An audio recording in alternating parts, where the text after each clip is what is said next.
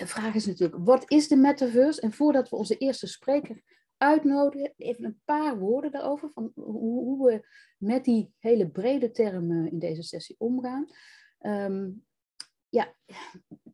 Het metaverse het hangt er ook heel erg van af wie je het vraagt. Maar de metaverse, het idee is van een driedimensionale, permanente digitale omgeving, door allerlei verschillende partijen aangeboden, waarbij Facebook Meta hele grote ambities heeft uitgesproken, maar dat geldt net zo goed voor Microsoft, grote gamebedrijven. Heel veel partijen zijn ermee bezig met het idee van, als we een 3D digitale omgeving hebben, dan is dat misschien wel de nieuwe plek waarin mensen die online zijn elkaar kunnen ontmoeten, kunnen communiceren, van alles kunnen doen. Alleen, is dat nou eigenlijk heel erg nieuw? Of bestond dat al? Zitten we eigenlijk al in een soort baby-metaverse, wat we een beetje opvoedregels mee moeten geven? Of is er echt iets totaal nieuws aan de hand? Nou, eigenlijk hebben we al heel lang allerlei partijen, vooral vanuit de VR-wereld, maar ook in de online wereld, een soort 2D, 3D, waarbij er 3D-werelden gebouwd worden. Met het idee van, dan kan je daarin bewegen. En die wereld van de games is al heel lang ermee bezig. De wereld van de VR is er al heel lang mee bezig. Er zijn 3D-werelden die je via je scherm kan bezoeken en toch in rond kan dwalen.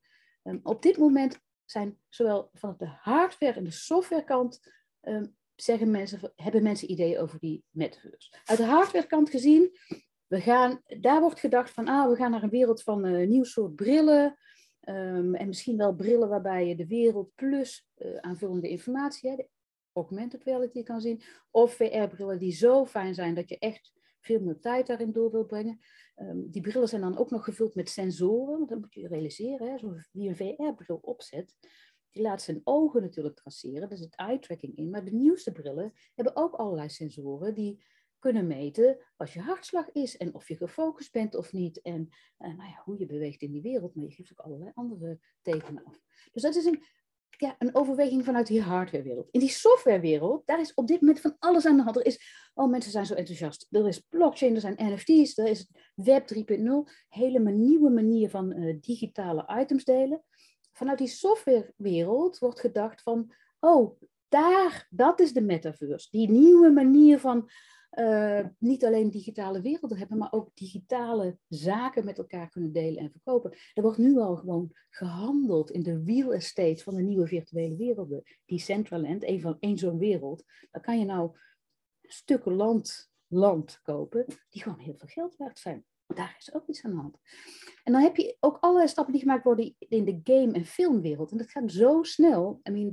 De technologie, de software om hele realistische, bewegende werelden te maken. Of hele realistische digitale personages te maken. Of een personage te vertalen in een digitale vorm die heel realistisch is. Dat komt uit de wereld van games en ook uit de wereld van de films. De virtual production die uit de game engine komt. Nou, en dan heb je nog chips speciaal voor de metaverse. Computers die sneller worden. 6G-netwerken die eraan komen.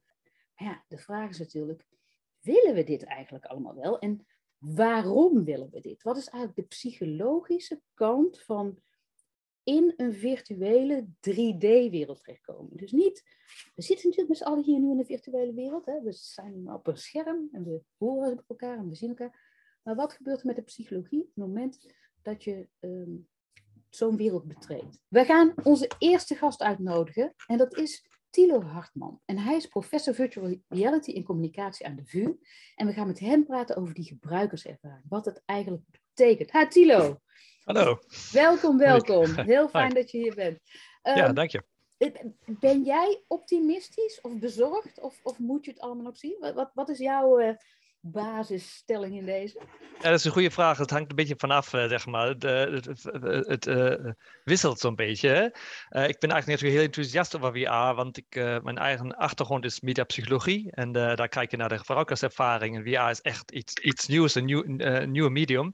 Echt een nieuwe gebruikerservaring. En als je dat ook heeft meegemaakt, zeg ik maar, zelfs VR heeft gebruikt, of augmented reality, dan heb je ook zo'n soort wauw-gevoel. Dat is echt anders. Daar ben ik dan heel enthousiast over. En ik zie al de mogelijkheden en kansen. Maar tegelijkertijd is het natuurlijk ingebed ook zeg maar, een economisch systeem misschien, of een bedrijfssysteem waar ook bepaalde interesses achter staan. Zeg maar, als je het over surveillance kapitalisme hebt of zo, daar ben ik dan weer, zeg maar, mag ik me wel zorgen over, zeg maar. Hoe is het ingebed eigenlijk op grote schaal? Ja, en we hebben natuurlijk al een keer meegemaakt. Hè? Het grote enthousiasme met hele grote bedrijven, dat er dingen kunnen gaan gebeuren die je misschien niet, waar we niet blij van worden. Daar gaan we straks over verder. Maar laten we eerst even praten waarom we wel interesse hebben. Als professor VR bestudeer je niet alleen de wereld van virtual reality, maar je maakt er ook gebruik van, begrijp ik. Hoe doen jullie dat? Laten we gewoon even heel praktisch, want het is altijd interessant om wat mensen echt ermee doen. Wat hebben jullie ermee gedaan? Nou, we doen natuurlijk heel veel onderzoek naar VR, zeg maar. Daar gebruiken we VR als stimulus om bepaalde effecten te testen of gebruikerservaringen te testen. Maar we hebben het ook wel, en dat is misschien belangrijker zelfs, nog ingezet in ons eigen onderwijs. Dat was, misschien kunnen we ook een filmpje laten zien. Vertel even waar we naar gaan kijken, want het is een heel leuk filmpje. Dat zullen we straks zien. Dat was 2 jaar geleden, dus tijdens de coronacrisis. De tweede lockdown volgens mij in november of zo. Ik had een seminar, een cursus met 40 studenten en ze zaten allemaal ook te huis, zeg maar. We moesten allemaal omschakelen naar online onderwijs. En iedereen was natuurlijk triest en een beetje ook frustreerd al. Maar daar hebben we dan VR gebruikt en we hebben met dank aan ZonMW een grant binnengehaald om 40 VR-headsets te kopen, zoals deze hier, zeg maar. En die hebben we dan naar de studenten naar huis gestuurd.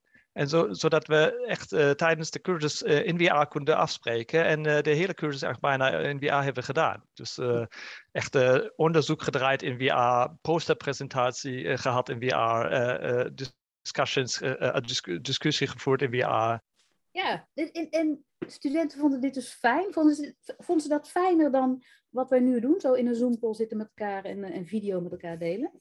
Ja, dat is een goede vraag. Dat hangt ervan af. We hebben ook begeleidend onderzoek gedraaid, zeg ik maar, om daarachter te komen. Hoe voelt het voor studenten? Wat voor leerervaringen levert het op? En daar horen we vandaag sowieso nog meer over, denk ik.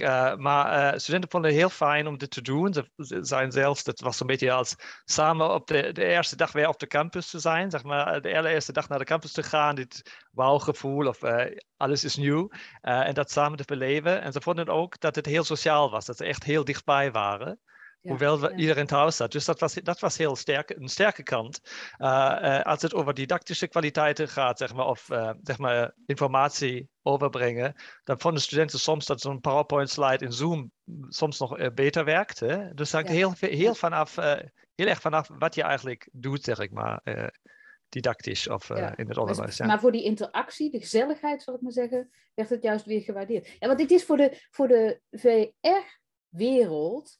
Ja, ik bedoel, als je nou als VR-ontwikkelaar een cadeau aan het universum zou willen vragen, dan zou je zeggen van nou, verzin eens iets waardoor mensen met z'n allen 2 jaar thuis moeten zitten. Want dan gaan ze vast allemaal VR gebruiken.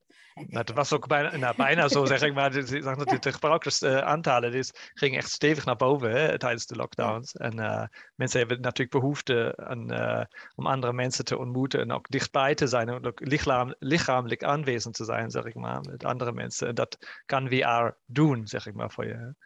Ja. Nee, want even terug naar dat onderzoeken. Waarom? Wat gebeurt er met ons op het moment dat wij een VR-bril opzetten en dus het idee hebben dat we in een ruimte zitten? Wat doet dat psychologisch met ons? En op welke momenten is dat goed? Wanneer willen we dat ook? Ja, dat zijn 2 grote vragen. Natuurlijk, de eerste vraag is, wat doet het met je? Daar hebben we het eigenlijk altijd in het onderzoek, of eigenlijk iedereen, denk ik, over presence-ervaringen. Presence, dat is een groot term. Daar onderscheiden we 3 verschillende manieren, zeg maar, wat er met je gebeurt als je een VR-bril opzet. Je voelt jezelf, zeg maar, ruimtelijk aanwezend in de virtuele realiteit. Dus je kijkt niet meer naar je eigen kamer, maar echt naar de virtuele wereld. Om je heen. Dus als je echt omhoog gebouw staat bijvoorbeeld en dan kijk naar beneden, dan krijg je echt gevoel, ik sta echt heel hoog en het is echt gevaarlijk.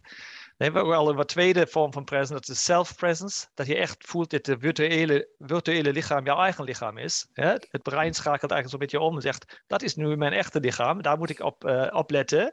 En als er gevaar is voor die lichaam, dan is dat echt een echte gevaar. Dus je ziet ook dat mensen dan echt beginnen te zweten of angst te krijgen bijvoorbeeld. Als de bepaalde dingen tegen je virtuele lichaam, zeg maar, aanlopen of zo.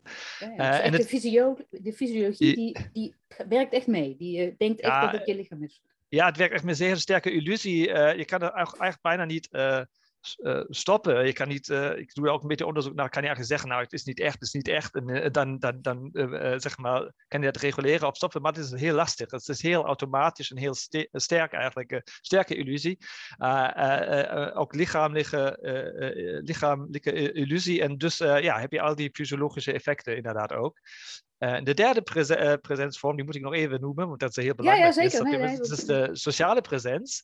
En daar gaat het over dat je inderdaad in VR of ook in augmented reality kan je je aanwezig voelen met andere mensen, andere intelligente wezens, zeg ik maar. Het kunnen ook dieren zijn of andere vormen van intelligentie. In dezelfde ruimte. En dat is natuurlijk een behoefte die heel belangrijk is van mensen, zeg maar.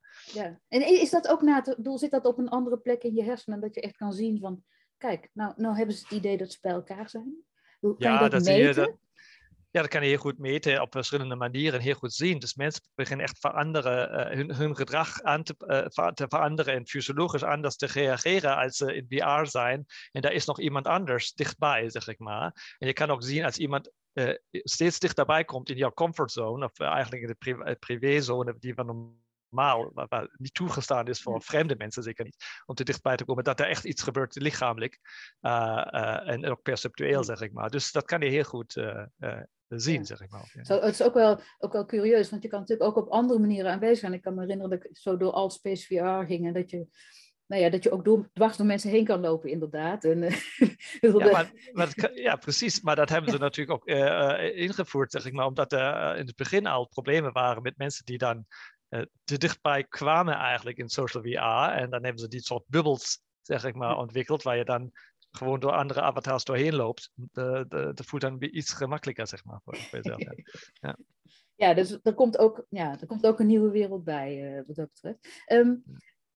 Wat zijn nou de momenten, want VR bestaat natuurlijk al best lang, dus er is ook heel veel al bekend en bestudeerd. Het is ook, er was een tijdje toen mensen dachten van, oh, iedereen gaat zo'n bril kopen. Hè. Bij je tv kwam ook een 3D-bril en toch is dat toen niet echt doorgebroken. Is het nu het idee dat er nu zoveel veranderd is dat er wel hele grote groepen mensen veel vaker VR-brillen op gaan zetten? En wat is dan die verandering? Ja, ik denk dan wel dat het nu echt anders is. Nou goed, het is altijd heel lastig om te voorspellen, maar op dit moment zie je toch dat heel veel belangrijke spelers, zeg ik maar, echt heel veel investeren om het een nieuwe technologie op massaniveau te maken, zeg maar. Ja, miljarden gaan erin. Ja, dus dan heb je zoveel momentum dat je dan ook denkt, dat is eigenlijk te big to fail, bijna. Het wordt ook beter natuurlijk. De headsets zijn veel lichter geworden en die ontwikkeling gaat ook keihard, gaat heel snel. Dus ze worden steeds lichter, de resolutie wordt beter, die cybersickness die je natuurlijk in het begin nog heel veel last van had, daar krijgen ze steeds beter grip op. Dus er zijn heel veel, denk ik, technologische factoren waar ik denk, nou, dat wordt echt een consumer product. En Oculus Quest bijvoorbeeld, ik wil daar geen advertentie van maken voor een bedrijf per se, maar Oculus Quest is zeker een heel goed product bijvoorbeeld, denk ik. En het wordt ook zo snel beter ook. Dat is wel, als je 10 jaar geleden een bril opzette, dan was het iets heel anders dan. Ik vraag me wel af of het ooit zoiets zal zijn als een smartphone nu is. Want een smartphone is echt natuurlijk top tool. Dat heb je in jouw, zeg maar, in je broekzak of zo. Dat kan je heel snel kan je het gebruiken om iets te checken. En dat is gewoon super powerful. VR is... om dat te bereiken moet VR eigenlijk nog veel meer met jouw lichaam worden geïntegreerd, volgens mij, met contactlenses of zo, of andere dingen. Nu is het eigenlijk nog te groot en te zwaar en weet je, met kabels en dit soort dingen. Dat moet allemaal veranderen. Dan gaan we, gewoon een contactlens die... en dan zitten we ook al meteen inderdaad in de science fiction die ons heel vaak voorspelt op dit moment. Hè? Er wordt veel beschreven wat er zou kunnen gaan gebeuren en dan plotseling gebeurt het. Ik wil nog even terug naar die wereld van dingen leren. Ik was moderator van een aantal sessies bij de VR-dagen en daar ging het er ook over van in welke domeinen kan VR nou heel goed gebruikt worden. En er waren ook wel 2 voorbeelden bij waarvan ik dacht, oh ja, natuurlijk. Er was Bonjer, chirurg, die vertelde van we moeten zoveel nieuwe mensen op gaan leiden. En dat zijn skills, dat zijn motorskills. Dat zijn die zijn skills in de ruimte. En je moet daar manieren voor gaan vinden dat je niet het meestergezel modem hebt. Maar echt, dus die was daar super enthousiast over om dat in te zetten om dingen te leren. Dat is dus 3D dingen leren. En dat geldt eigenlijk ook voor de wereld van bouw en architectuur en planning. En daar zijn ze natuurlijk al met digital twins bezig. Gewoon hele werelden waarin je vervolgens dingen kan gaan berekenen en software. Dan gaat het niet meer alleen over de psychologie, maar dat is wel een betere manier van onze echte wereld begrijpen om daar meer mee te kunnen doen. Absoluut. Door VR. Ja. Nou, van mij is altijd de vraag, zeg maar, VR verschilt omdat het ruimte biedt, inderdaad, de ruimtelijke ervaringen en het ervaringen van presentie, dat dingen aanwezend zijn. Dat zijn voor mij psychologisch gezien misschien de 2 grote dingen over die je moet nadenken. En daar moet je ook, als je zelf vraagt, wat levert het op, waar heb ik het nodig, dan moet je eigenlijk volgens mij kunnen beantwoorden, waar heb je die ruimte nodig en waar heb je dingen nodig die fysisch aanwezend zijn, zeg maar. Weet je? Ja. En daar kan je natuurlijk heel veel verschillende domeinen bedenken waar het echt een rol speelt, zeg ik maar. Hè? Ja. Ja. Kijk, het gevoel is wel van, we staan nu eigenlijk weer aan het begin van een nieuwe ronde. Hè? We weten eigenlijk wat VR is, maar we weten nog niet wat er gaat gebeuren als je die nieuwe virtuele werelden, de metaverses die er zijn, aan elkaar gaat koppelen, als miljoenen mensen daar gebruik van zouden gaan maken. Laten we eens even aannemen dat mensen goedkope, goede brillen krijgen of op andere manieren die wereld kunnen betreden. Wat zou er nou nodig zijn om te zorgen dat dat echt een verrijking is voor onze wereld? Ik bedoel, de ontwikkeling nu is van, kom, we hebben een metaverse, dan kunnen we daar allerlei brands, de merken zijn super enthousiast over de metaverse. Die zijn meteen dingen gaan bouwen en die willen overal aanwezig zijn als een soort commerciële wereld. We weten eigenlijk helemaal nog niet wat we allemaal met die wereld willen en kunnen gaan doen natuurlijk. Wat zouden we nu moeten doen om te zorgen dat het echt een verrijking wordt? Ja, dat vind ik een heel goede, maar ook moeilijke vraag, inderdaad. Want je kan het op de psychologische hoek bekijken, zeg ik maar. Dan vind ik het nu al een verrijking, omdat het ervaringen oplevert die eigenlijk niet mogelijk zijn, bijvoorbeeld in de echte wereld. Ik kan in een virtuele lichaam terechtkomen die heel anders is dan ik zelf en mij anders voelen daardoor. En ik kan mensen ontmoeten natuurlijk ook weer, zoals op het internet, zeg maar, misschien dan ook al, die ik nooit anders had ontmoet. Ik kan dingen doen die ik niet anders kon doen, zeg maar, of zo, vliegen of zo. Dat is allemaal mogelijk. Dat is nu al, zeg maar, levert nu al iets op. Maar de grote vraag is natuurlijk, hoe is het ingebed, het metaverse, de toekomst? Wie heeft daar belangen in? En wordt het zo'n soort surveillance-kapitalisme-achtig iets, zeg maar, wat alleen over gaat om informatie van gebruikers, zeg maar, uit te lezen en te verkopen of zo? Ja. Alleen al het bestuderen van je oog, wat elke VR-bril doet. Gewoon die eye-tracking. En wat je oog allemaal doet, daar geeft daar zoveel mee weg over wat je zelf niet eens weet wat je voelt. Absoluut, heel veel zelfs. Ja, natuurlijk. Over je lichaam en hoe je op bepaalde stimuli of in situaties reageert. Al die onbewuste dingen, zeg ik maar, die kan je eigenlijk bijna uitlezen. En die data verzamelen. Maar goed, daarom is het heel belangrijk, hoe wordt het gereguleerd? Wat zijn de policies, zeg ik? Wat zijn de bedrijven? En hoeveel vrijheden hebben echte gebruikers om iets te creëren en zelfs te bepalen, denk ik. Hè? Dat vind ik op dit moment het mooie.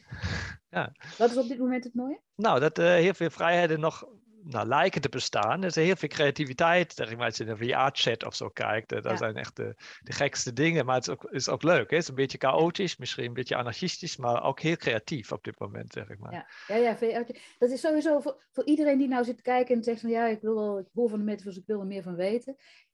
Het eerste wat je moet doen is gewoon die werelden opzoeken en bekijken en erin mee gaan doen. Al is het maar als bezoeker, om een beetje gevoel te krijgen voor wat er allemaal speelt. En het is inderdaad, ik hoop ook dat het zo blijft. Het is een wereld van creatie op dit moment waarin niet alleen de hele grote bedrijven en de brands zich erop storten, maar ook de kunstenaars en de designers die allemaal denken van wow, hier is iets aan de hand. Even kijken, wat kunnen we hiermee? Wij gaan straks verder praten met jou hierover. Heel hartelijk dank voor deze introductie. Onze volgende spreekster is zomaker, Mirna van Steenbergen. Zij is game designer in opleiding en zij gaat vertellen over haar VR-project dat ze aan de HKU ontwikkeld heeft. Hey Mirna, allereerst welkom. Dankjewel. Ja, fijn dat je er ook bent. Je hebt een experiment gedaan, wat ons ook iets laat zien over de mogelijkheden die komen. Nou, voordat wij even naar het filmpje gaan kijken. Jij bent zelf game designer aan de HKU. Zijn al jouw medestudenten zich nou ook op de metaverse aan het storten? Hoe leeft dat op de wereld van de creatieve mensen in de opleiding? Ja, het is bijna gek om nee te zeggen. Maar Nee, eerlijk zijn. Er zijn mensen die zich nog heel erg focussen op gewoon 2D-games. En dat snap ik ook heel goed. Maar voor ons is die afstand tussen een soort van op een scherm en in de metaverse eigenlijk niet zo groot. Omdat je maakt het in exact hetzelfde programma. En we maken al 3D-werelden waar we een karakter door laten heen lopen. We moeten alleen eventjes net wat anders doen met de technologie. Dus in die zin is iedereen ermee bezig. Niet per se, maar iedereen zou het wel kunnen als ze gewoon letterlijk even de knop omzetten en iets anders gaan doen. Er is wel een soort van een leuk clubje mensen waar ik een beetje mee optrek die er wel heel erg mee bezig zijn. Maar dat heeft niet per se ook met metaverse te maken, maar wel met VR-development en VR-ontwerp. Omdat dat toch net wat anders is dan wanneer je op een scherm ernaar kijkt. Dus qua design zijn daar wel grote verschillen in. Nou ja, als al deze grote bedrijven hun plannen uitgevoerd willen krijgen, dan hebben we ongelooflijk veel mensen nodig die echt maken. En die techniek snappen en die processen snappen. Vertel even wat wij gezien hebben. En ik weet dat je ook nog een paar slides hebt om de slides zijn... Wat zien we? Wat gebeurt hier? Nou ja, heel lang verhaal kort. We hebben eigenlijk een performance gemaakt. Dus we zijn echt op het snijvlak tussen theater en games gaan zitten. En daarvoor hebben we Neos VR gebruikt. We hebben heel lang gezocht, maar voor mij als game developer is er geen betere metaverse. VR-chat heeft een hele hoop nadelen voor mij als developer ten opzichte van deze. Deze is wel nog in ontwikkeling, dus af en toe kom je inderdaad nog wel wat bugs en dingetjes tegen. Ja, maar er werd net in de chat ook gezegd. Het is niet alleen dat er verschillende metaverses zijn, maar er zijn ook verschillende tools om zo'n wereld te bouwen. En, nou ja, ja, wat Neos dus doet, en dat is net het verschil met VR-chat, is dat je in Neos kun je alles bouwen terwijl je in VR bent. En dat zorgt er gewoon voor dat je veel beter gevoel hebt voor de ruimte. Je staat er gewoon middenin. Als jij denkt, nou die bank die moet een stukje naar links, dan zet je hem een stukje naar links. En als je met VR-chat werkt, dan moet je iets importeren en dan kun je daarna een soort van kijken en dat duurt allemaal heel lang. En dan uiteindelijk zit je erin en dan denk je, die bank staat te ver naar rechts. En dan denk je van, nou ja, laat maar zitten, want anders moet ik alles weer opnieuw doen. Dat zie je gewoon veel makkelijker. Maar dat wil dus ook zeggen dat als jij een dag lang bezig bent met ontwerpen, dat jij gewoon 8 uur lang met een bril op bezig bent, 10 uur of 3 uur, maar dat je urenlang bezig bent met het maken van die wereld, terwijl je in die wereld aanwezig bent. Ja, klopt. Je kunt Neos wel gelukkig ook in de desktop mode gebruiken. Dus ik heb mijn ogen nog niet zo zwaar beschadigd, alhoewel ze al niet geweldig zijn. Dat zie ik aan mijn bril. Maar het is wel zo dat je dit ook gewoon vanaf je computer gewoon kan spelen. Het is niet een spel, het is een soort game engine. Ja. Maar dat maakt het wel veel draaglijker. In ieder geval, ik heb zelf helemaal geen last van motion sickness, maar de rest van mijn team is wat minder gelukkig daarin. Dus ik heb er wel veel in gezeten, maar zij hebben eigenlijk bijna alles gewoon van achter de desktop ontwikkeld. Ja, want dat is ook een visie. Daar kun je mee gezegend zijn of niet. Hè? Ik hoor ook onder de groep mensen die 10 jaar geleden in ieder geval, als je mij een VR-bril opzette, was ik 2 dagen misselijk. Dat is verdwenen, die brillen zijn veel beter nu, ja, maar ja, dat van. Even terug naar het project. Dus er is een soort theatervoorstelling? Wat we eigenlijk hebben gedaan is, de aanloop naar deze theatervoorstelling, performance, mixed reality performance, net hoe je het wil noemen. Het is nog een beetje nieuw, dus we hebben nog niet helemaal de term correct, maar de aanloop daar naartoe, het mixed reality voorstelling. De aanloop daar naartoe was eigenlijk een onderzoek. Dus we hebben heel veel experimenten gedaan met texturen waar je overheen loopt, tot dingen die je vasthoudt, waar een tracker aan zit, zodat je een soort van fakkel vast kon houden. En toen kwam ineens bombastisch, kwamen we tot de conclusie dat met je Oculus Quest dat je draadloos kon. Nou ja, toen hebben we toch gedacht van shit, daar moeten we iets mee. Dit plattegrondje, dit is een soort van multimedia ruimte binnen onze school. En daarbovenop hebben wij onze omgeving gebouwd. En omdat we dus draadloos kunnen met VR, kan iemand dus gewoon volledig rondlopen. Dus we gebruiken niet de beroemde thumbsticks op de controllers. Nou, die kun je zo niet zien. Ja. Maar je loopt dus echt fysiek rond. En dat helpt trouwens ook heel erg tegen de misselijkheid. Want een deel is ook gewoon, net zoals bij waagziekte, dat je gewoon niet in controle bent over de beweging die je maakt. En in ons spel loop je gewoon echt rond. En door dus de ruimte slim te gebruiken en onder andere ook een lift waardoor je naar een andere verdieping gaat, maar ja, in het echt blijf je gewoon op dezelfde plek en loop je weer terug. Dat soort trucjes hebben er eigenlijk voor kunnen zorgen dat je dus eigenlijk de hele ervaring gewoon kunt wandelen. Ja, nou ja, wij noemen het dan sluipen of wat dan ook. Want je bent in onze ervaring een superspion. Dus we hebben een soort van ervaring gecreëerd waarbij je eigenlijk de held bent in je eigen film. Om maar zo te zeggen. Precies. En die VR-ruimte is helemaal gemapt op de bestaande ruimte. Dus je kan ook echt overal lopen zoals je echt zou lopen. Ja, als je maar niet door een muur heen probeert te lopen, dan kan het. Want dat kan ook, omdat je toch... Ja, omdat je fysiek op de grond mapt, kun je dus in theorie ook door een muur heen. Nou ja, dat moet je niet doen. Nee. Maar dat begrijpen de meeste mensen wel. En nou ja, wat Thilo net al zei, met embodiment. En ja, doorhebben dat jouw VR-lichaam nu je echte lichaam is, zorgt er ook voor dat je niet gaat proberen om door een muur heen te lopen. Het kan nog wel zijn dat je ergens tegenaan botst als je iets van heel erg dichtbij gaat bekijken, omdat een bril natuurlijk zo'n stukje aan je hoofd toevoegt. Maar daar is je brein dan weer niet echt van op de hoogte. Ja, maar die brillen worden weer klaar. Maar dan kan je dus gaan spelen met de ervaringen die je in die virtuele wereld van je bril meemaakt. En wat je als lichaam in die ruimte meemaakt. Hoe hebben jullie dat gedaan? Wat merk je dan nog? Als we een paar slides terug hebben, iemand die vrolijk op de grond ligt, volgens mij. Of ja, hier hebben we in ieder geval een van onze spelers die aan het kruipen is. We hebben dus echt geprobeerd om allemaal fysieke acties zo neer te zetten dat je ze gewoon gaat doen en dat je eigenlijk niet over nadenkt. En dat je achteraf denkt, maar dat zag er eigenlijk best wel stom uit. Maar terwijl je daarin zit, ben je daar dus helemaal niet mee bezig. En dat zit niet in deze slides helaas, maar aan het einde hebben wij ook een moment waarop de speler dus ook echt ons digitale publiek tegenkomt. We zijn een performance, dus er is publiek. En zij hebben echt een soort van overview van de hele ervaring en ook van wat de speler ziet en nog wat derde persoon beeld, zodat ze ook echt wat beter meekrijgen. Maar ook een camera feed gewoon letterlijk van wat er in onze echte ruimte gebeurt. En dat is heel interessant, want dan voelen mensen zich dus best wel snel ineens bekeken. En tegelijkertijd zijn ze daar wel compleet van op de hoogte, maar zodra je mensen niet meer ziet... Ja, dan zijn ze eruit niet meer. Ja. En dan zijn er dus ook nog acteurs die meewerken in dit spel. Dus je bent daar niet alleen, maar je bent ook nog mensen die een rol hebben in dat spel. Ja, als we helemaal naar de slide met mijn team kunnen gaan, helemaal aan het einde. Dit is mijn team. En we hebben allemaal sowieso al een soort van virtuele identiteit opgedaan in het afgelopen half jaar tijdens dit project. Maar ja, we hebben dus, een deel van ons heeft ook echt een rol in onze voorstelling. En dat is gewoon heel interessant. We zijn zelf helemaal geen acteurs, dus we zijn vooral bezig geweest met gewoon uitzoeken hoe dat eigenlijk werkt ook. Het is helemaal een andere wereld, theater. Dat was wel heel interessant, want wat we van veel spelers terug hoorden was normaal gesproken in games kun je toch wel een beetje verwachten wat er gebeurt in dialoog. Maar wij zetten de speler eigenlijk, die geven wij de leiding. Wij zeggen gewoon, ja, jij kan tegen die mensen praten en die mensen praten terug. Dus dat zorgt voor een heel ander soort ervaring. En dat is dat gave aan dat het live is, dat het echt reageert op jou als speler in plaats van dat het... dat jij eigenlijk reageert op wat er gebeurt. Dus precies andersom. Improvisatietheater of je hebt inderdaad... Ja, we hebben wel een verhaallijn en alles. Het gaat wel ergens heen. Alleen alle gesprekken die je onderweg voert, die zijn gewoon op basis van de acteur weet als karakter, het karakter weet deze dingen en die gaat gewoon met je praten in een bepaalde rol. Het is echt een soort roleplaying, live-action roleplaying, LARP, maar dan digitaal. Ja, geweldig. Ik bedoel, fantastisch experiment. Het was echt een experiment, hè? Het is niet zo dat iedereen die nou kijkt morgen even langs kan komen om mee te maken. We hebben het nog niet commercieel opgezet. Nee. Nou ja, of zelfs gewoon om het een keer te zien hoe het gaat. Wat is het vervolg? Want je hebt hier heel veel kennis mee opgedaan. Ook hoe je zoiets kan maken en wat werkt en wat niet werkt. Wat is de volgende stap? Ga je iets heel anders weer doen? Want je wil natuurlijk games maken uiteindelijk. Ja, ik vind mezelf... Ik ben wel game designer, ik ben ook veel bezig met interactieve media, maar in die zin vind ik heel veel dingen interessant.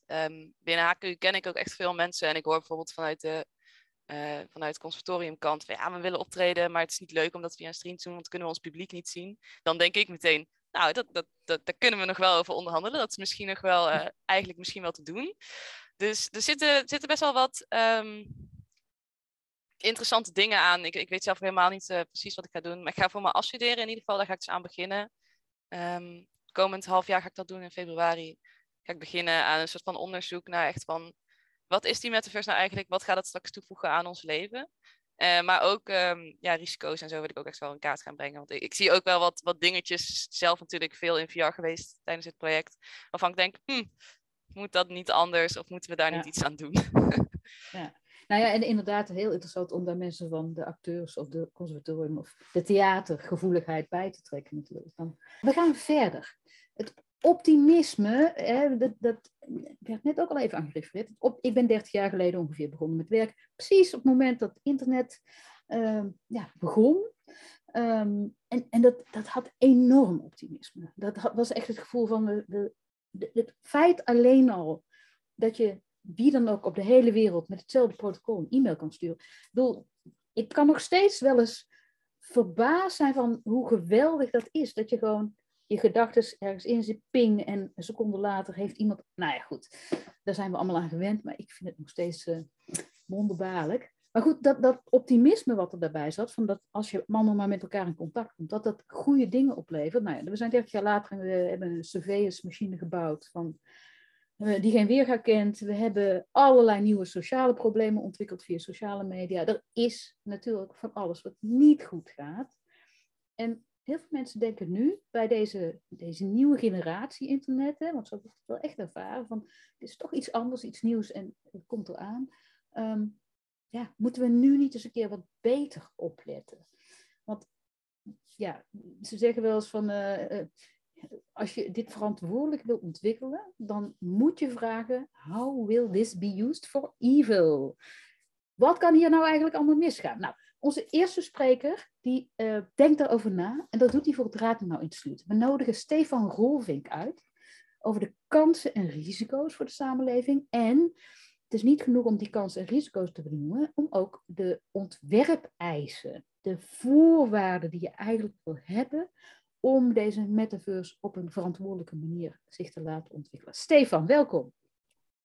Hallo, goedemorgen. Ja, goedemorgen. Fijn dat je bij ons bent. Ja, bij het Rathenau Instituut ben jij verantwoordelijk voor het ontwikkelen van beleid, en dat is signalering, maar ook is het Rathenau Instituut heel druk bezig met van laten we nou eens neerleggen waar het om gaat. En daar hebben jullie een heel manifest over geschreven. Hè? Dat manifest over ontwerpeisen voor niet alleen de metaverse, maar voor nieuwe technologie, voor wat er allemaal aan zit te komen. Wat is nou het belangrijkste uit dat manifest? Want het is een heel aantal regels. Wat vind jij het belangrijkste uit het manifest? Nou ja, dat manifest inderdaad, het Rathenau is een onderzoeksinstituut onafhankelijk dat onderzoek doet naar de impact van technologie, wetenschap en innovatie op de samenleving en de gevolgen daarvan voor publieke waarden, even heel kort samengevat. En een van de onderwerpen waar wij onderzoek doen is eigenlijk de impact van immersieve technologieën, zoals dat ze mooi noemen. Dus dat zijn technologieën zoals virtual reality, augmented reality en spraaktechnologie. En een paar jaar geleden hebben we een manifest ontwikkeld, inderdaad, dat heet dan het Rathenau Manifest, van 10 ontwerpeisen om eigenlijk de mogelijke maatschappelijke gevolgen van die technologieën goed te kunnen inkaderen. En we gebruiken dat in feite ook als een van de uitgangspunten om na te denken over wat de metaverse is. En wat met name het manifest ook stelt en waar wij zelf ook naar kijken in de onderzoek waar ik nu mee bezig ben, namelijk de maatschappelijke verantwoordelijkheid van Big Tech en de machtspositie die zij hebben, dus op dit moment, maar ook in de toekomst, die kijkt eigenlijk naar hoe kun je nou als maatschappelijke actor, in dit geval bedrijven, die maatschappelijke mogelijke schadelijke gevolgen eigenlijk voorkomen. En met z'n allen het gesprek aangaan van, wat betekent dat nou? En eigenlijk dat manifest, dat stelt eigenlijk dat immersieve technologieën die eigenlijk ten grondslag liggen aan wat ons betreft de metaverse gaat zijn, namelijk een 3D-wereld, die de zaken als VR, AR en spraaktechnologie eigenlijk steeds verder gaat innestelen in onze samenleving en die virtuele wereld naar ons toe haalt. Eigenlijk zijn er 3 centrale eigenschappen die daaraan ten grondslag liggen, namelijk biometrische surveillance. Dus dat eigenlijk deze technologieën op basis van dataverzameling vanuit onze bewegingen, onze eye-tracking, onze positie in de kamer bijvoorbeeld, data verzamelen en daar 3D-werelden mee renderen, zoals dat zo mooi heet, eigenlijk creëren. Dus dat is punt 1, biometrische surveillance. Een tweede gemeenschappelijke eigenschap is dat deze technologieën het mogelijk maken om de realiteit eigenlijk te dupliceren of na te bootsen of zelfs aan te passen. Dus dat je bijvoorbeeld in het straatbeeld via AR echt bijvoorbeeld rituele kunst te zien krijgt, of in de klaslokalen of in stadsparken. Of denk maar aan een simpel voorbeeld als Pokémon Go. Dus het verrijkt verrijkt eigenlijk onze wereld. En de derde is onderdompeling. De derde eigenschap, dus deze technologieën en dus ook als extensie ervan een metaverse, zorgt ervoor dat wij een soort via slimme technologie, haptische technologie, via beeld, via geluid, we ons veel meer onderdompelen in die virtuele werelden. En dat die virtuele werelden ook heel dicht tot ons komen in het dagelijks leven. Ja. Dat is eigenlijk het gevoel van presence, wat Tilo zo mooi omschreef. Ja. En dat zijn eigenlijk de 3 belangrijkste punten die we ook gaan terugzien in de metaverse, verwachten wij. Van dat zijn nou zaken die we in de metaverse ook kunnen gaan verwachten. Even terug te gaan op die 3 technologieën, want ik denk dat het wel interessant is om daar even nog verder over te praten. Ja, die biometrische surveillance, dat is eigenlijk, het klinkt heel aardig, maar het is eigenlijk niet te voorkomen, lijkt het wel. Hè? Want als je kijkt, de laatste HP-VR-bril, die zijn super trots dat ze je focus kunnen meten. Nou ja, ze kunnen nog veel meer meten, maar al die sensoren die daarin zitten, we delen nu al heel veel met het grote digitale gebeuren, namelijk onze aanwezigheid, waar we zijn, wat we zoeken, wat we zeggen online, wat we doen. Maar wat we nog niet delen is onze fysieke, biologische reacties op de wereld. En die gaan we nu eigenlijk ook delen. Of is daar nog iets aan te doen? Nou, de vraag of er iets aan te doen is, wat de vraag die daarachter ligt, is met name, zoals wij daarnaar kijken, is hoe ga je het inzetten voor de juiste doeleinden en niet voor de verkeerde doeleinden. Dus er zijn al een aantal hele mooie voorbeelden langsgekomen vandaag. Hoe je dus juist zo scherp mogelijk die beelden kunt gaan neerzetten. Maar we zien bijvoorbeeld ook wel dat bijvoorbeeld een Meta of een Disney al patenten hebben geregistreerd om op basis van deze biometrische data die ze kunnen verzamelen, ons te kunnen gaan adverteren. Dus persoonlijk advertisement kunnen gaan toepassen in de 3D-beelden die voor ons worden gemaakt. Dus daar zie je eigenlijk een balans tussen hoe kunnen we de positieve effecten hiervan versterken. Maar de zorgen die bijvoorbeeld ook in de chat naar voren kwamen, of ook door de andere sprekers genoemd werden, van bijvoorbeeld een vergaande surveillance capitalist in de metaverse, hoe kunnen we dat nou op een bepaalde manier tegengaan of daar in ieder geval ons voor waken. En daarom willen wij het gesprek ook heel erg aangaan over wat is nou die maatschappelijke verantwoordelijkheid van bedrijven die investeren in die metaverse. Van hoe kun je nou zorgen dat met die biometrische data die verzameld gaat worden, als dat al het geval gaat zijn, dat je kan voorkomen dat daarmee bijvoorbeeld grondrechten onder druk komen te staan. Want dat is, ik wil altijd de techniek bespreken, maar digitale modificatie en onderdompeling, dat zijn, die onderdompeling, dat is precies het voorbeeld. Hetzelfde waardoor het heel slecht kan zijn, is ook waardoor het heel goed kan zijn. Dat is een beetje het probleem met deze nieuwe techniek. Het is niet slecht. Juist dat onderdompelen is wat het zo interessant en goed kan maken. Maar inderdaad, jullie denken heel erg goed na elke keer over wat dit betekent en welke rechten inderdaad in gevaar komen. Nou, kun je beter ingaan op die rechten? Wat zijn de rechten die echt in gevaar komen met deze nieuwe technologieën?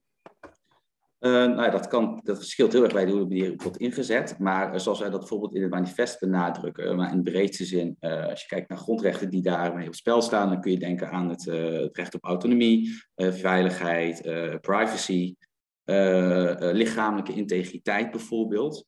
Een heel bekend voorbeeld wat laatst ook nog weer het nieuws is geweest, maar ook zeker vaker terugkomt en wat ook bijvoorbeeld door Tilo benoemd werd, is je lichamelijke integriteit van je avatar. Ja. In 2019 werd bijvoorbeeld bekend dat in Horizon, de VR social media platform van Meta, dat een vrouw, de avatar van de vrouw, onwenselijk betast werd. Dus dan zie je dat de lichamelijke integriteit van een avatar, dan kan natuurlijk de vraag stellen, is dat eigenlijk een lichamelijke integriteit in realiteit? Dus is wat online gebeurt, is dat een extensie van je offline lichamelijke integriteit? En met wat onder andere ook vandaag al besproken werd, die zeer realistische belevenis van VR of AR, en dus ook in die metaverse, kun je je best voorstellen dat je dat successen zeker wil gaan voorkomen. En in de metaverse, dus waar wij in de visie van velen het eigenlijk dusdanig alomtegenwoordig gaat zijn in ons straatbeeld thuis en dat wij ons daar ook in gaan begeven, maar dat er ook niet echt meer een eigenaar is over die wereld, maar wel bijvoorbeeld hele grote bedrijven die heel veel zeggenschap hebben in die wereld, roept dat de vraag op wie is dan verantwoordelijk voor bijvoorbeeld die aanranding, wie moet dat gaan voorkomen? En voor ons is dan eigenlijk het uitgangspunt, bedrijven hebben die verantwoordelijkheid om mensenrechten te respecteren en schendingen daarvan tegen te gaan. Dus die burgerrechten die ik net noemde, eigenlijk te beschermen. En dat is wel interessant. Hè? Van de ene kant zou je een veel gedecentraliseerd model willen, waarbij je niet 4 of 5 grote partijen hebt die de baas zijn. Maar voor het waarborgen van rechten en het er iets aan doen, is het eigenlijk fijn dat er een paar hele grote partijen zijn met wie ik in gesprek kan gaan en die misschien wel wat regels kunnen gaan opleggen en die ook aanpakken. Ik luisterde gisteren naar een verhaal van iemand die vertelde ook van, kijk, op sociale media gaat van alles mis, maar grote partijen proberen daar wel degelijk af en toe iets aan te doen. Dat gebeurt onder andere door allerlei kunstmatige intelligentie op te zetten en te zoeken naar scheldwoorden en dit en dat. En te kijken waar loopt het mis. Hè? Vervolgens de acties, daar kun je allerlei vraagtekens bij zetten, maar op het moment dat je in de metaverse aanwezig bent en alles via stem gaat, dan moet die stem eerst getranscribeerd worden. Dat is de vertraging in. Er wordt nu echt over nagedacht van hoe gaan we dit doen? Hoe moeten we dit aanpakken? Dat we ook dat soort gevaarlijke, onveilige omgevingen kunnen voorkomen. Dat kan dus de vraag. Ik vond uit het manifest één recht interessant. En dat is het recht op anonimiteit. Het recht om anoniem van dingen gebruik te kunnen maken. En dat is een recht wat op allerlei manieren in de samenleving, zelfs in onze Nederlandse samenleving, natuurlijk wel aangetast wordt. Gewoon om anoniem overal te mogen zijn. Geldt dat ook in de metaverse? Als de metaverse een aantal grote bedrijven heeft en je moet je IP-adres of wat het is, je moet aanwezig zijn. Je aanwezigheid moet bestaan. En heel vaak is niet anoniem zijn een manier om mensen zich te laten gedragen ook nog. Dus hoe zie je dat recht op anonimiteit in die metaverse? Een hele goede vraag. Anonimiteit en daaraan vasthangen. Liggen natuurlijk meer burgerrechten die je nu eigenlijk al terug ziet staan, bijvoorbeeld in de online omgeving op het internet. Het is altijd een balans, recht op anonimiteit en privacy. Dat kan natuurlijk, dat is in balans met vrijheid van meningsuiting en het recht op non-discriminatie bijvoorbeeld. Hoe verhoudt zich dat tot elkaar?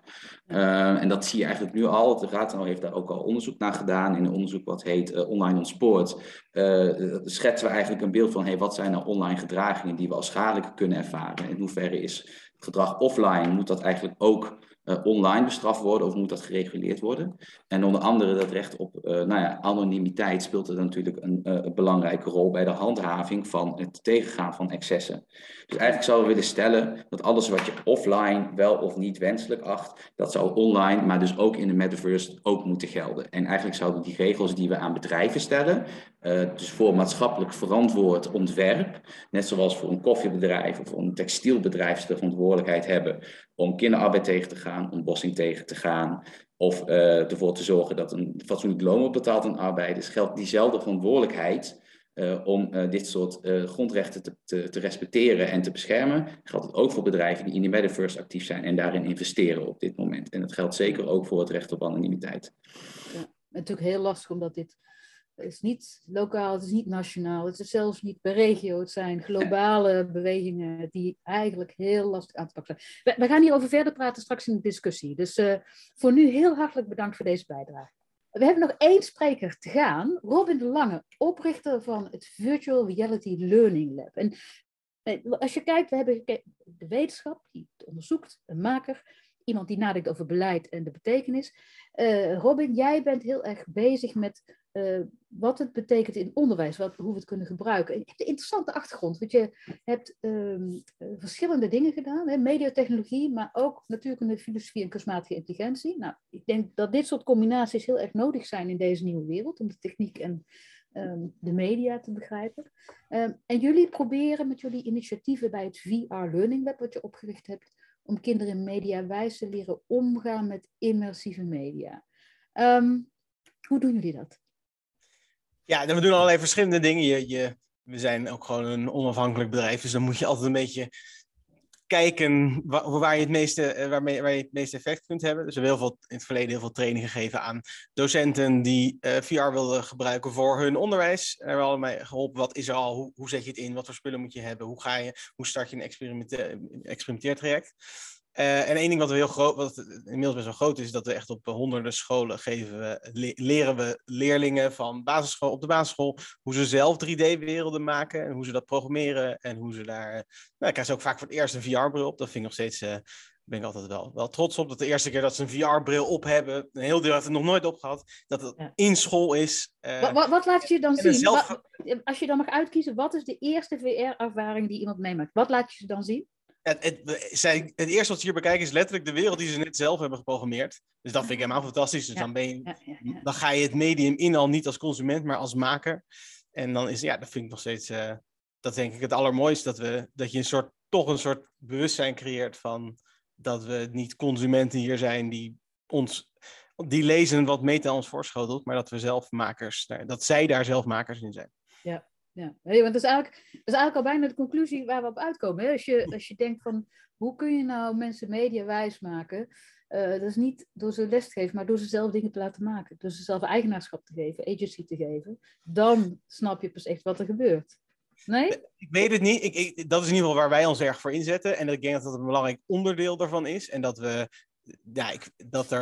hoe de verdeling is, dat echt maar een promiel van de samenleving of minder begrijpt hoe de digitale wereld echt in elkaar zit. Goed genoeg om echt een goede discussie over te voeren. Dat is de basis van machtsongelijkheid. En dat is de basis van big tech en mislukte IT-projecten bij de overheid ook. Dat we in basis gewoon onze IT-kennis eraan schort. Maar dat daar ook nog andere mediawijsheid... dat heeft cyberpest heeft dat weer niks mee te maken. Dus al die andere aspecten van mediawijsheid zijn ook belangrijk natuurlijk. Vertel, een VR-project, Janus VR. Ja. Ik heb er verder niks mee te maken. Dit is Janus VR. Ik denk dat er gebeurt niet meer zo heel veel op. Ik denk dat ik dit in 2015 voor het eerst heb geprobeerd.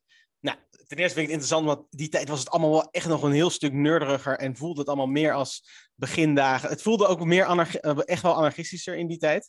De begindagen zijn gewoon leuk, hè? Daarna wordt het allemaal, maar de begindagen zijn altijd zo leuk. Ja, dat was toen wel. Toen kon je naar een meetup gaan en gewoon echt iets zien wat je nog nooit had gezien. Dat was wel heel spannend daaraan. Ja. En wat ik interessant vind in Janus VR, één ding is dat dit echt... Ik laat niet fantastisch zien, maar dit is dus een connected verzameling van 3D-werelden. En ze zijn echt volstrekt vloeiend, lopen ze in elkaar over. Dus je loopt door een deur en je bent door een heel andere wereld. Je bent opeens in een oude 3D Pac-Man versie en dan ga je naar iemands homepage waar die ze 3D-objecten verzamelt of een of ander hobbyproject deed. Want dat was het andere effect daarvan, is dat het was redelijk makkelijk iets te maken. Dus het had ook een beetje zo'n GeoCities gevoel van vroeger, waarin iemand zijn eigen hobbypagina in elkaar kon klussen. Maar ik vond in ieder geval dat die hele interconnectedness, die liet wel... Ik vond dat echt een nieuw ding, hoe dat zo... Het had een soort equivalent van de link op webpagina's gemaakt. En het laat ook zien hoe... Ja, VR-chat is toch al wel veel meer afgesloten, want je zit heel erg in één systeem wel weer. En dit was... gebeurt ook niet meer zoveel, denk ik, want zakelijk waren ze allemaal niet zo heel handig. Dus het was een soort open standaard, niet een heel goed verdienmodel. Maar ik vond dit wel... Maar als je kijkt naar, voor mensen die lang met VR bezig zijn, is die enthousiasme wat er nu over dat metaverse bestaat, van de ene kant heel erg mooi en interessant en er gebeuren weer dingen en er komt weer van alles aan. Maar van de andere kant is er ook een soort huiver om inderdaad, precies wat je zegt, er was een wereld die open was, waar iedereen creatief was, waar van alles kon gebeuren. En nu heb je een paar hele grote partijen die eigenlijk toch, ook al zijn het geen standaarden, maar als iets neer gaan zetten. En dat wordt dan een soort default, de wereld die we gaan gebruiken. Is dat de huiver die er is? Is er een kans voor een alternatieve wereld? Ik denk dat je een beetje twee ontwikkelingen daar ziet. Dus ten eerste dus dat het opeens weer opvloeit met de naam Metaverse. Dat is echt wel een beetje... Daar zit echt wel een hele grote hypewaarde in. Ik gebruik de term Metaverse eigenlijk in het dagelijks leven nooit. Wat gebruik jij? Ik heb het nog steeds over virtual reality, augmented reality. En dat Ik ben betrokken bij de VR-dagen en die noemen zich nou de Immersive Tech Week. Dus het gaat Ja, al... immersive tech vind ik ook kant nog wel op, ja. mooi. En XR is ook nog een soort overkoepelende term. Maar ik vind metaverse gewoon wel echt verwarrend. En aan de ene kant bestaat het al heel erg, want het zijn platformen waar mensen 3D samenkomen. Nou ja, goed, we hebben allerlei multiplayer gamewerelden. En volgens mij waarom het een beetje ontstaan is dat je in Amerika ziet dat echt heel veel mensen niet meer terug willen naar kantoor. En dat er eigenlijk die zakelijke laag, dat er gewoon veel meer bedrijven zich online plekken willen om samen te werken. En die zijn het Zoom-format zat. En die willen in 3D-wereld zich gaan bewegen. En dat is volgens mij een beetje wat die hype van die term, een beetje de motor daarachter is. Ja. En dan is het tweede ding, dus het is naarmate die techniek zich vordert, wordt het gewoon heel erg opgekocht door grotere partijen en krijg je veel meer machtsvorming erin en zit er minder vrijheid in. Ja, dat is wel zorgwekkend. En dat, in mijn huidige werk ben ik meer richting augmented reality aan het kijken, omdat daar nog veel is het wel meer... goed, want we zijn er een beetje overheen gelopen, van XR, VR, ja. Yeah. Het verschil is natuurlijk, bij VR moet je die bril op en dan ben je helemaal in die wereld. Ja. De AR, augmented reality versie, is dat je ziet de wereld waarin je bent en daar overheen, of op je telefoon, of hoe dan ook, wordt iets toegevoegd, wat je ziet in die wereld. Maar wat zijn daar op dit moment de grote ontwikkelingen? Nou, daar is het speelveld gewoon nog veel verdeelder. En dan is echt nog de vraag wie dat... Want de uitdaging... Er zit allemaal technische uitdagingen. Dus wie heeft de beste hardware? Dat is echt een ding. Maar vooral ook wie heeft welke bril kan het beste begrijpen wat jij ziet. Want alleen dan kun je echt waardevolle applicaties maken. Als je de echte wereld herkent en daar slimme dingen aan kunt koppelen. En daar zit ook meteen heel veel... Daarvoor moet je heel veel data verzamelen. Want daardoor leren die algoritmes. En is de kans daardoor ook veel groter dat je echt enkele partijen krijgt die infrastructuur in handen hebben, omdat je zo erg afhankelijk bent van data. En die data kan alleen user-generated worden. Dus wat je zei, Niantic heeft bijvoorbeeld een goede positie daar. Google Maps. Ja, Google Maps heeft een 3D-beeld van de hele wereld. Ja, dat geeft ze een gigantische... En er is een hele grote link. Hè? De oprichter van Niantic heeft eerst Keyhole verkocht aan Google. Daar is Maps uitgekomen. Ja, en, weet je, het is allemaal... Ja, maar het is, je denkt van... dit gaat gewoon gebeuren. Maar er zit gewoon systeemtechnologie onder... die in handen is van een paar bedrijven. En zonder kun je het ook niet. Als je niet een kaart van de hele wereld hebt... kan je niet die overlays maken. Nee, en daar ik denk dat wel ook... Kijk, we moeten heel kritisch zijn op Big Tech, maar tegelijkertijd, zij lopen wel echt decennia voor. Ze investeren in ontwikkelingen die zich... Dat we nu je telefoon kunnen pakken en iets op tafel kunnen zetten in AR, dat heeft gewoon jaren onderzoek gekocht, waar gewoon ook techbedrijven wel al heel lang in hebben geïnvesteerd. Dus het is ook niet... Je kunt inderdaad eigenlijk niet zonder. Alleen het frustrerende is dat dan vaak op lange termijn dat wat kwalijkere verdienmodellen winnen van waarbij of misschien jongeren worden uitgebuit zoals Mirna aanhaalde, of surveillance capitalisme, dus dat er voor advertenties wordt gekeken. Helaas zijn dat in competitie blijken dat vaak de overwinnende verdienmodellen. Ja. En dat is natuurlijk zorgwekkend. Maar iets positiever, denk ik dat we nog best wel... Ja. Ik denk dat we nog best wel daar... Ik ben naïver in. Ik denk dat we nog best wel erin kunnen sturen door heel veel...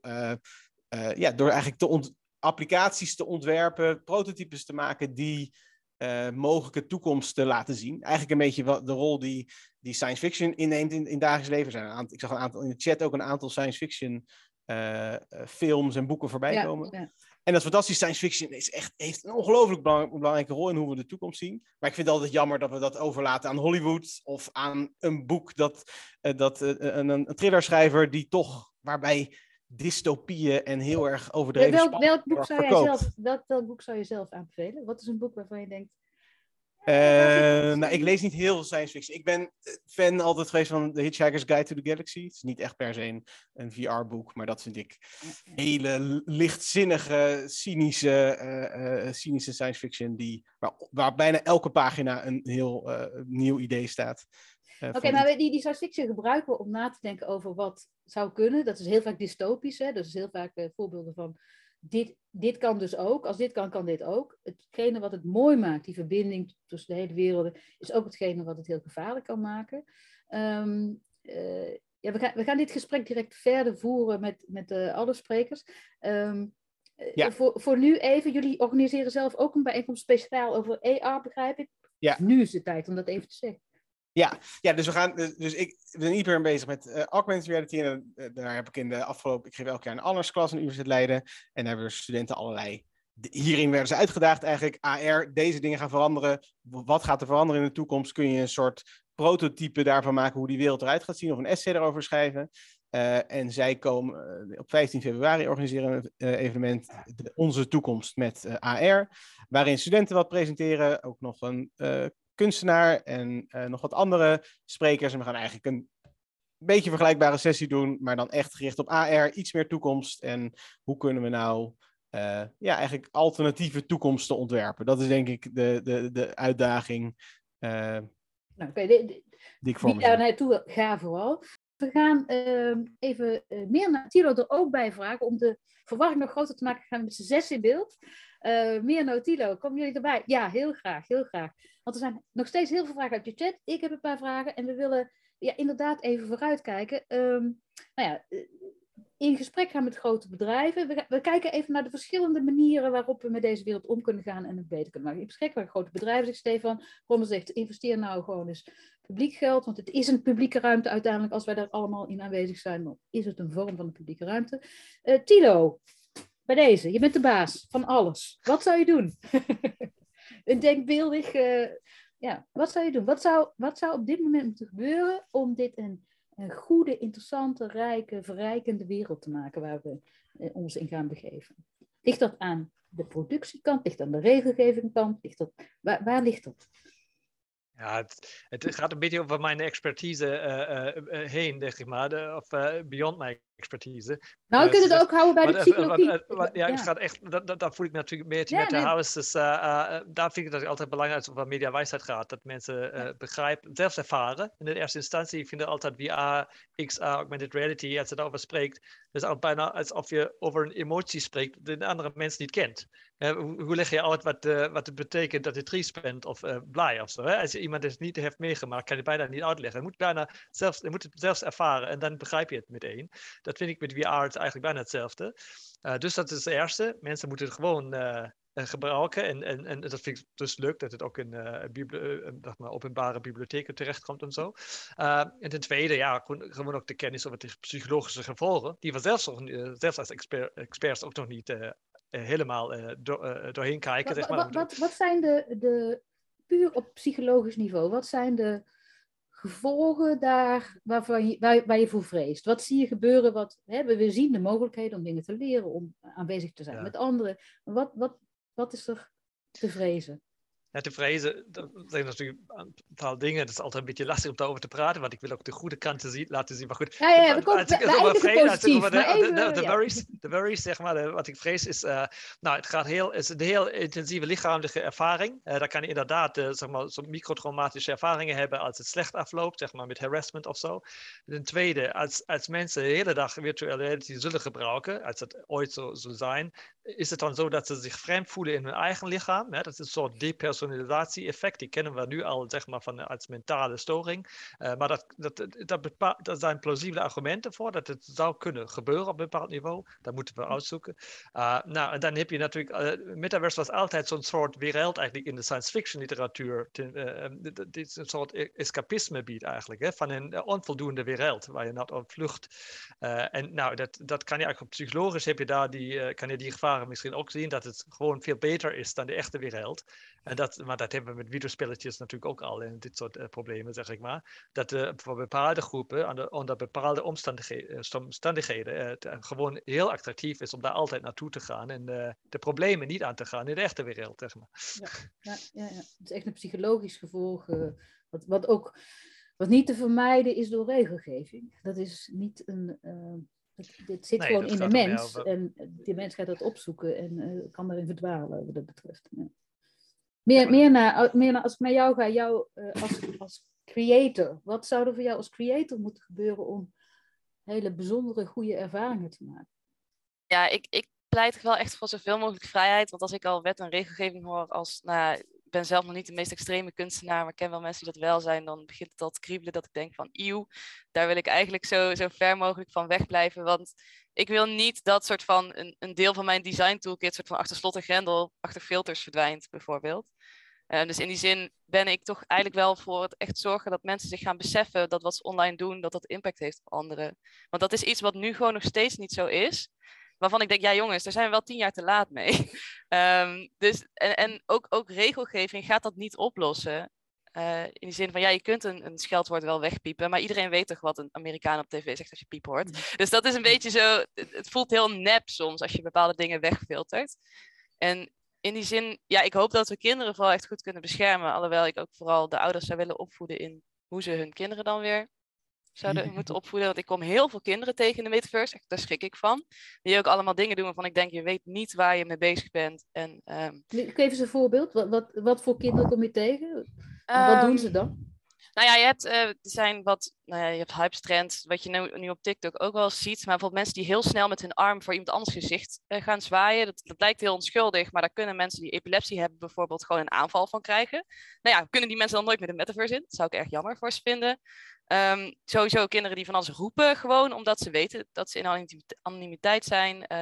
Maar ook dat je hoort ouders gewoon langslopen. Die doen gewoon helemaal niks. Maar die horen echt wel wat dat kind zegt. Dus dat ik echt denk van ja, hoezo ben jij hier unsupervised überhaupt in je eentje? En op een verjaardagsfeestje laat je ook niet 10 kinderen alleen. Dan ga je toch ook niet als ouder soort van lekker naar een andere ruimte. En, ja, dus in die zin, het internet is niet een plek waar je onbegeleid kunt rondlopen als kind. En dat kan op heel veel plekken ook 2D, zeg maar, nu wel. En daar ben ik in die zin ook niet helemaal voor. Ja, of in ieder geval maar als het 3D is, dan zijn ze meer aanwezig, dan zou het effect ook groter kunnen zijn. Als het niet goed gaat, natuurlijk. Ja, weet ik niet. Ik vind het zelf gewoon als volwassen gebruiker gewoon mega irritant eigenlijk. Ik kan me niet afsluiten voor kinderen in game lobby's. En ik kan me niet afsluiten. Want normaal gesproken weet je wel. Je zou het gewoon fijn vinden als er geen kinderen rondliepen daar. Nou, ik wil in ieder geval een plaats hebben waar ik naartoe kan. Waarvan ik zeker weet dat iedereen bijvoorbeeld 18 plus is. Want je kunt niet over bepaalde onderwerpen met je vrienden praten in VR. Als je niet zeker weet of er kinderen naast zitten. En ja, ik zou gewoon niet willen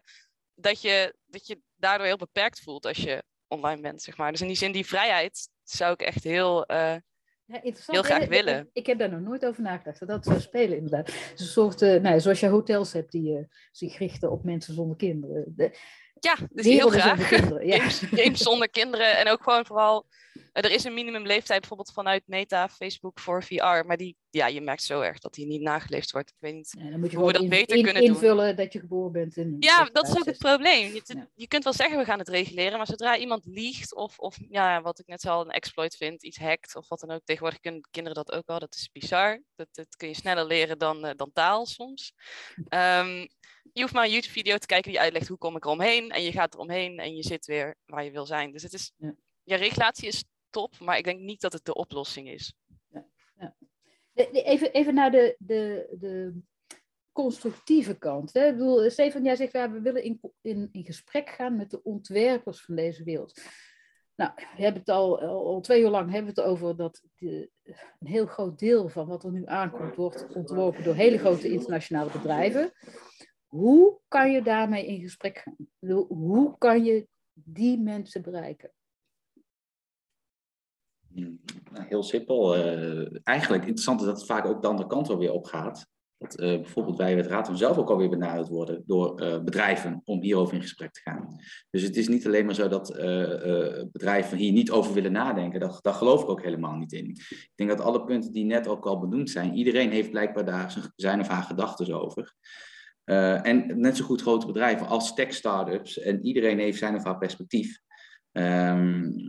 Dus ik denk dat het in gesprek gaan met ondernemers hierover helemaal niet zo'n groot probleem is. Ik denk dat het grotere, wat vooral belangrijk is om die verschillende perspectieven nou eens even in kaart te krijgen. En gezamenlijk na te denken over wat betekent dit nou eigenlijk. Want uiteraard zitten bedrijven, kun je dingen niet afdwingen via wetgeving. Wij zijn ook helemaal niet per se voorstander om alles maar te reguleren. Het is maar een stukje van de puzzel. En ik denk dat om maar even je vraag te beantwoorden. Ik denk dat als je ze gewoon openbare sessies organiseert, wat wij van plan zijn, dat bedrijven daar eigenlijk vrij makkelijk op afkomen. Dat is voor onze ervaring ook met voorgaande rapporten die wij geschreven hebben hierover. Of dan gaat het over VR of over schadelijk gedrag online. Mensen zijn bereid om erover te praten en dat is denk ik al een goed signaal. Is dat ook jouw ervaring, Robin? Want jullie maken zelf ook dingen en is er grote interesse bij de ontwerpers, bij de makers van deze wereld, om deze keer wel heel vroeg al na te denken over wat er eventueel mis zou kunnen lopen? Nou, ik denk dat heel veel ontwerpers die bij grote bedrijven werken, dat zijn vaak hele idealistische, die willen graag de wereld echt een stukje beter maken. Maar de competitie tussen grote bedrijven brengt gewoon soms het slechtste in bedrijven naar boven. Dat je heel competitief moet zijn. En ik vind kunnen we daar één bedrijf als schuldig aan wijzen? Nee, het is gewoon door concurrentie komt soms het slechtste van de mens wordt soms beloond in mensen. Maar ik denk dat veel mensen die er werken heel graag in gesprek willen. En zeker ook als je stel wordt geïnvesteerd in openbare evenementen waar een hoop mensen op afkomen en daar nodig je dan nodig je een bedrijf in uit die daar mag presenteren. Ja, dan willen ze ook niet nee zeggen, want ze kunnen heel veel mensen bereiken. En als je ze daar dan een beetje kunt confronteren met wat vragen. Dus dat is dan denk ik een manier om zeker wel invloed te hebben, door de ontwerpers te beïnvloeden, dat kan zeker. Maar ik denk als we ons allemaal beter voorbereiden als we al hebben nagedacht over de keuze, als ik straks een AR-bril heb, wil ik daar absolute notificaties op uitstaan, want hou op met me te storen waar ik mee bezig ben. Ik wil applicaties die me ondersteunen in waar ik dagelijks mee bezig ben. Als je daar al over hebt nagedacht voordat een maker je die keuze let, dan op die manier heb je ook wel echt impliciet invloed op wat er wordt ontworpen door gewoon een mediawijze samenleving te hebben die al nagedacht hebben over die vragen.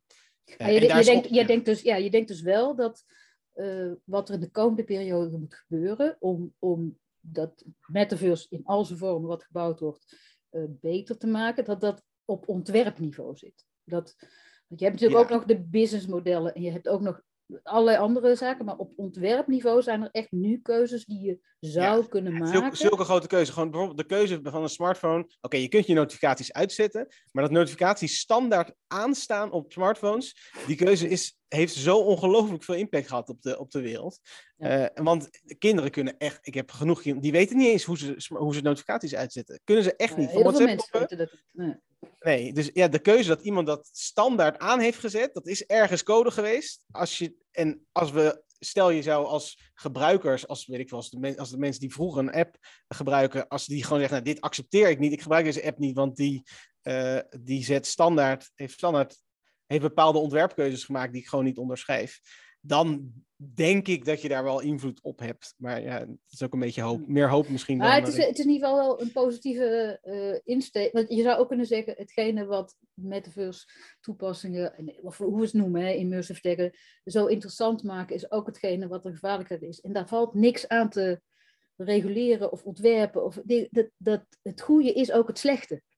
Dat zou je ook kunnen denken. Maar jullie zijn nog vrij positief. Jullie denken van nee, je kunt wel degelijk nu bepaalde keuzes maken die dit positief gaan beïnvloeden. Mirna, denk jij dat ook? Ja, deels wel, deels niet. Ik denk dat het optimistisch is om te zeggen dat bedrijven tegen iets in zouden gaan wat ze een hoop geld oplevert. Namelijk dat jij zo lang mogelijk tegen je schermpje aankijkt, waar de notificaties voor zijn bedoeld. Dus ik vanaf een business perspectief kun je heel goed begrijpen waarom bepaalde ontwerpkeuzes worden gemaakt. Maar die worden ook gewoon puur en alleen gemaakt vanwege geld. En dat vind ik jammer inderdaad. Ik denk dat Robin was, als ik het goed heb, net ook zei. Van er gaat geen publiek geld meer in het internet. En dat zorgt er heel erg voor dat alles gedreven is op verdienmodellen. Op zoveel mogelijk kliks, op advertenties. Want dat is per slot van rekening waarom er advertenties zijn op het internet. Gewoon omdat je dan geld hebt. En met dat geld kun je of weer meer ontwikkelen. Of je kunt ermee gewoon in je zak steken. Omdat je ook zelf iets leuks voor jezelf wil. Maar het is niet gratis. Mijn tijd als ontwerper is niet gratis. Ik kan met mijn beste ideologische bedoelingen nu iets gaan maken. Maar als ik straks geen eten meer kan kopen, dan zou ik toch ergens moeten gaan werken. Dus in die zin, ik vind dat zo ingewikkeld en zo lastig. Ja. Maar het lijkt een beetje op de omroepen ook, hè? Als ik even mag inbreken. Dat je die pluriformiteit alleen maar krijgt als je ook, niet commerciële omroepen hebt. Ja. Maar soms zit er ook wel een soort prisoners dilemma in. Hè? Dus heel veel bedrijven willen, als ze allemaal zeggen, we doen dit allemaal niet, dan vinden ze het allemaal best wel prima.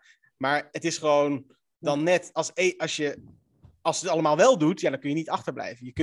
Je kunt nu niet een social media bedrijf opzetten zonder gepersonaliseerde advertenties. Want dan win je het gewoon niet. Maar als je collectief die afspraak maakt, we doen het wel, we doen allemaal die keuze niet, dat is toch, daar zit toch nog wel wat ruimte misschien. Ja, ik denk dat de enige manier om dat voor elkaar te krijgen echt wetgeving is. We hebben nog echt heel veel vragen in de chat. Ik heb ook nog heel veel vragen. Maar we moeten gewoon gaan afronden. We zijn bijna al 2 uur hierover in gesprek. En we zijn nog lang niet uitgepraat. En ik wilde eigenlijk positief afronden. Dus voordat ik nog even terug ga naar Barbara. Even aan jullie. Eigenlijk wil ik gewoon vragen. Wat is nou een ervaring die je in die immersive tech, VR of andere wereld hebt gehad. Waar je nu aan denkt. Waarvan je denkt van ja. Daardoor wist ik, dit is gewoon geweldig, dit is goed, dit is leuk, dit wil ik doen. Een positief voorbeeld. Gewoon, ik ben heel benieuwd. Hebben jullie die? Vast wel. Thilo, mag ik jou als eerste het woord geven? Wat is een VR-ervaring waarvan je dacht, ja, dit is iets nieuws, iets moois, iets goeds? Ja, twee dingen. Dus het eerste is echt met andere mensen samen aanwezig te zijn. Dat vind ik echt een verschil, ook met Zoom en andere technologieën kennen. En als ik met vrienden uit Duitsland bijvoorbeeld zeg maar een avond uitstap in VR, dat voelt echt als een avond weg of zo. Weet je, echt, daar heb je echt, beleef je gekke dingen of zo. En het is echt leuk, daar praten we nog later over. Of delen de foto's die we in VR kunnen maken met elkaar op WhatsApp. Ja. Dat is echt leuk en echt anders. En de tweede is, ik ben zelfs opgegroeid met videospelletjes, zeg ik maar. Dus als je Half-Life Alyx of zo op een goede VR-headset speelt, dat is echt een ervaring als videogamer, zeg ik maar. Ongelooflijk eigenlijk bijna hoe goed het is gemaakt als spel. Ja. En dat is echt het soort van droom, dat je echt in die perfecte simulatie zit. Dus zowel die entertainment als die sociale kant zijn exclusieve vragen. Stefan, wat is jouw topvoorbeeld? Dat is eigenlijk een paar jaartjes terug. Toen werkte ik nog als vertaler bij de Rabobank. En ze hebben een online platform, dat heet Global Farmers, waarin ze eigenlijk boeren uit verschillende delen van de wereld eigenlijk proberen met elkaar te verbinden via een online platform. En ze waren aan het experimenteren met het gebruik van VR. Om bijvoorbeeld een boer in Canada zeg maar een rondleiding te geven op een virtuele boerderij of een boerderij in Nederland. Om ze te laten zien hoe Nederland omgaat met landbouwinnovaties. En via VR kon je dus een hele mooie rondleiding krijgen door de akkerbouw en door de kassen en dat soort zaken. Dus dat was echt superleuk om te zien dat je op die manier heel laagdrempelig en ook nog eens heel milieuvriendelijk eigenlijk van elkaar te kunnen leren over hoe je duurzame landbouw kan proberen op te zetten. Dan dacht ik, dat is echt een hele mooie promising aspect aan wat VR kan realiseren. Dus dat heb ik nog vaak in mijn hoofd zitten. En ook dat transport over landsgrenzen en taalgrenzen heen, de aanwezigheid. Absoluut. Ja. Mirna? Sowieso alles wat hier vooral gezegd is. Social VR, echt een hele nieuwe ervaring. En voor mij ook een hele interessante manier om intimiteit dan met je vrienden gewoon te ervaren. Het is toch heel anders dan normaal. En dat opent heel veel interessante dingen. Wat ik er vooral interessant aan vind, is dat het, als we het hebben over het milieu, heeft iedereen het altijd over metaverse slecht voor het milieu, want cryptocurrency en zo. Ik zie het toch ook als iets heel goeds, want als we een nieuw gebouw gaan bouwen, dan kunnen we het nu dus gewoon 3D modelleren en dan kunnen we erin rondlopen en dan kunnen we dus nog achterkomen dat ene hoekje eigenlijk toch wel heel onhandig zit, zonder dat we het daarna weer hoeven te slopen om dat opnieuw te doen. Dus in die zin zie ik ook wel heel veel opties om het voor ontwerpprocessen echt goed in te zetten. En daarin juist heel veel, misschien wel milieuwinst, maar ook gewoon winst in het algemeen te behalen. Het is een aanvullend voorbeeld, het is geen VR-voorbeeld, maar er is een bedrijf, Geodan, die heeft een hele kaart van Nederland, een soort digital twin van Nederland gemaakt. Dan kun je kijken, maar je kan ook software op loslaten die geluid test. Het is in de straat, de echo's kan weer, weet je, dan gaat het weer een stap verder, want je kan niet alleen die wereld maken, je kan die wereld ook weer onderzoeken en beïnvloeden op andere manieren. Nou, dankjewel. Robin? Je hebt heel veel interessante maakapplicaties. Waar ik nu toevallig aan denk is, wat ik nog steeds altijd magisch vind, ik vind Google Earth in VR vind ik echt prachtig. Ja, ik weet niet, gewoon door zo'n gebergte vliegen. En interessant genoeg ga je ook altijd juist naar plekken op de wereld. Dat ook als ik bij andere mensen opdoe, ga je toch altijd ergens heen naar wat je al kent. Ja, Duivendrecht. Je kan de hele wereld over en iemand gaat dat in huis in Gorinchem opzoeken. Ja. En dat laat ook wel weer zien waar mensen naar op zoek zijn. Maar ik vind dat hele... Ja, dat is echt heel indrukwekkend. Ja. Mary, ik geef jou ook even het woord, want jij mag afronden hier. En dan niet weggaan allemaal, want we hebben een hele mooie afronding. Maar Mary. Mijn mooiste ervaring. Nou, die zit helemaal in mijn hoofd, want ik ben dus een fan van een van die... ik had net het boekje al laten zien. En wat ik zo gaaf vind, is dat het nu zich ontvouwt. Ja. En, het is heel bijzonder, want de mensen zeggen het ook, hè, zoals Neil Stephenson en Snow Crash. Met de metaverse, dat was wel gewoon een dystopie, dames en heren. Het was niet een vrolijk verhaal. Is maar hoe je er tegenaan kijkt, hè? Ergens. Ja. Er zitten ook wat positieve dingen in, namelijk dat je geen bril op hoeft en zo. Maar... Ja. Nee, dankjewel. Nee, ik ben ook een lezer, dus ik hou daar ook heel erg van.